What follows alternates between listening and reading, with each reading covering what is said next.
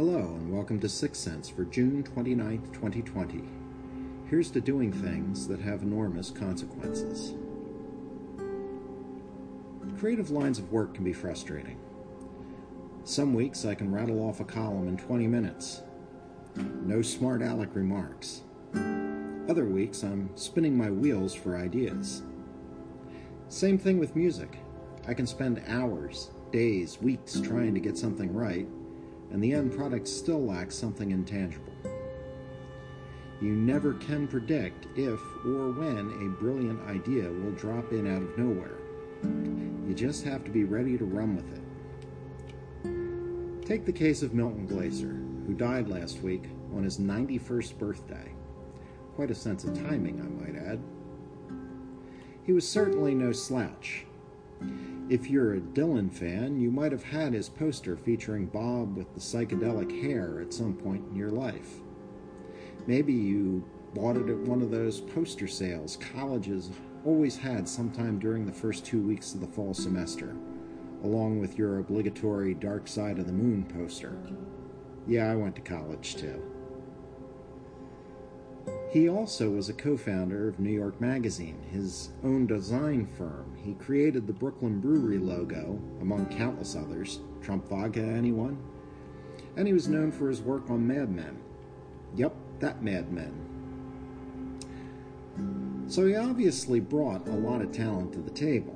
Yet, the thing he was best known for was something he called a, quote, little simple nothing of an idea. In 1977, he pitched a logo as part of his tourism campaign for New York State. When it was rejected, he quickly dashed off another idea while sitting in the back seat of a cab. It looked like I Heart NY. I love New York.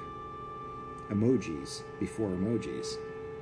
And thus, one of the iconic advertising catchphrases of my generation was born. Hats, t-shirts, mugs, television and radio campaigns, keychains, stickers, and just about anything else you could imagine have carried that logo in the 45 years since. He gave the idea away for free to his home city and state out of love, according to New York Magazine. Scribbled on the back of an envelope that is now part of the permanent collection at the Museum of Modern Art. Could you ask for a better scripted Hollywood-esque story? While so many tourism campaigns are short-lived and fall by the wayside, I Heart NY endures. The phrase is as iconic as the Empire State Building, the Statue of Liberty, and those hot dogs that have been simmering in that water for the last decade. So iconic was that image that, in the wake of 9/11, he developed an equally iconic sequel of A Bruised Heart, I Heart NY, more than ever. I love New York, more than ever in capital letters.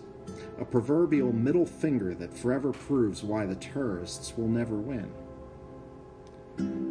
I spent the better part of my career, when I'm not spouting off opinions, in creative endeavors.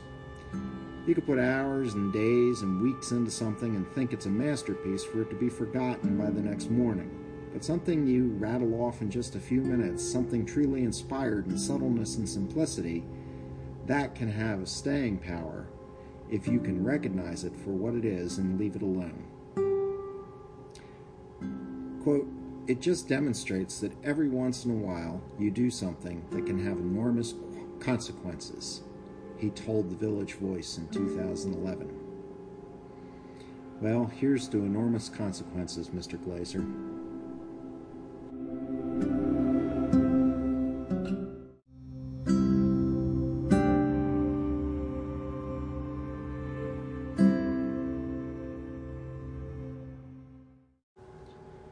If you like what you heard, I encourage you to check out my website at cd6.com.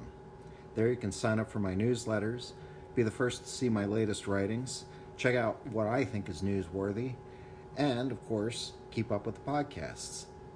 Thanks for listening.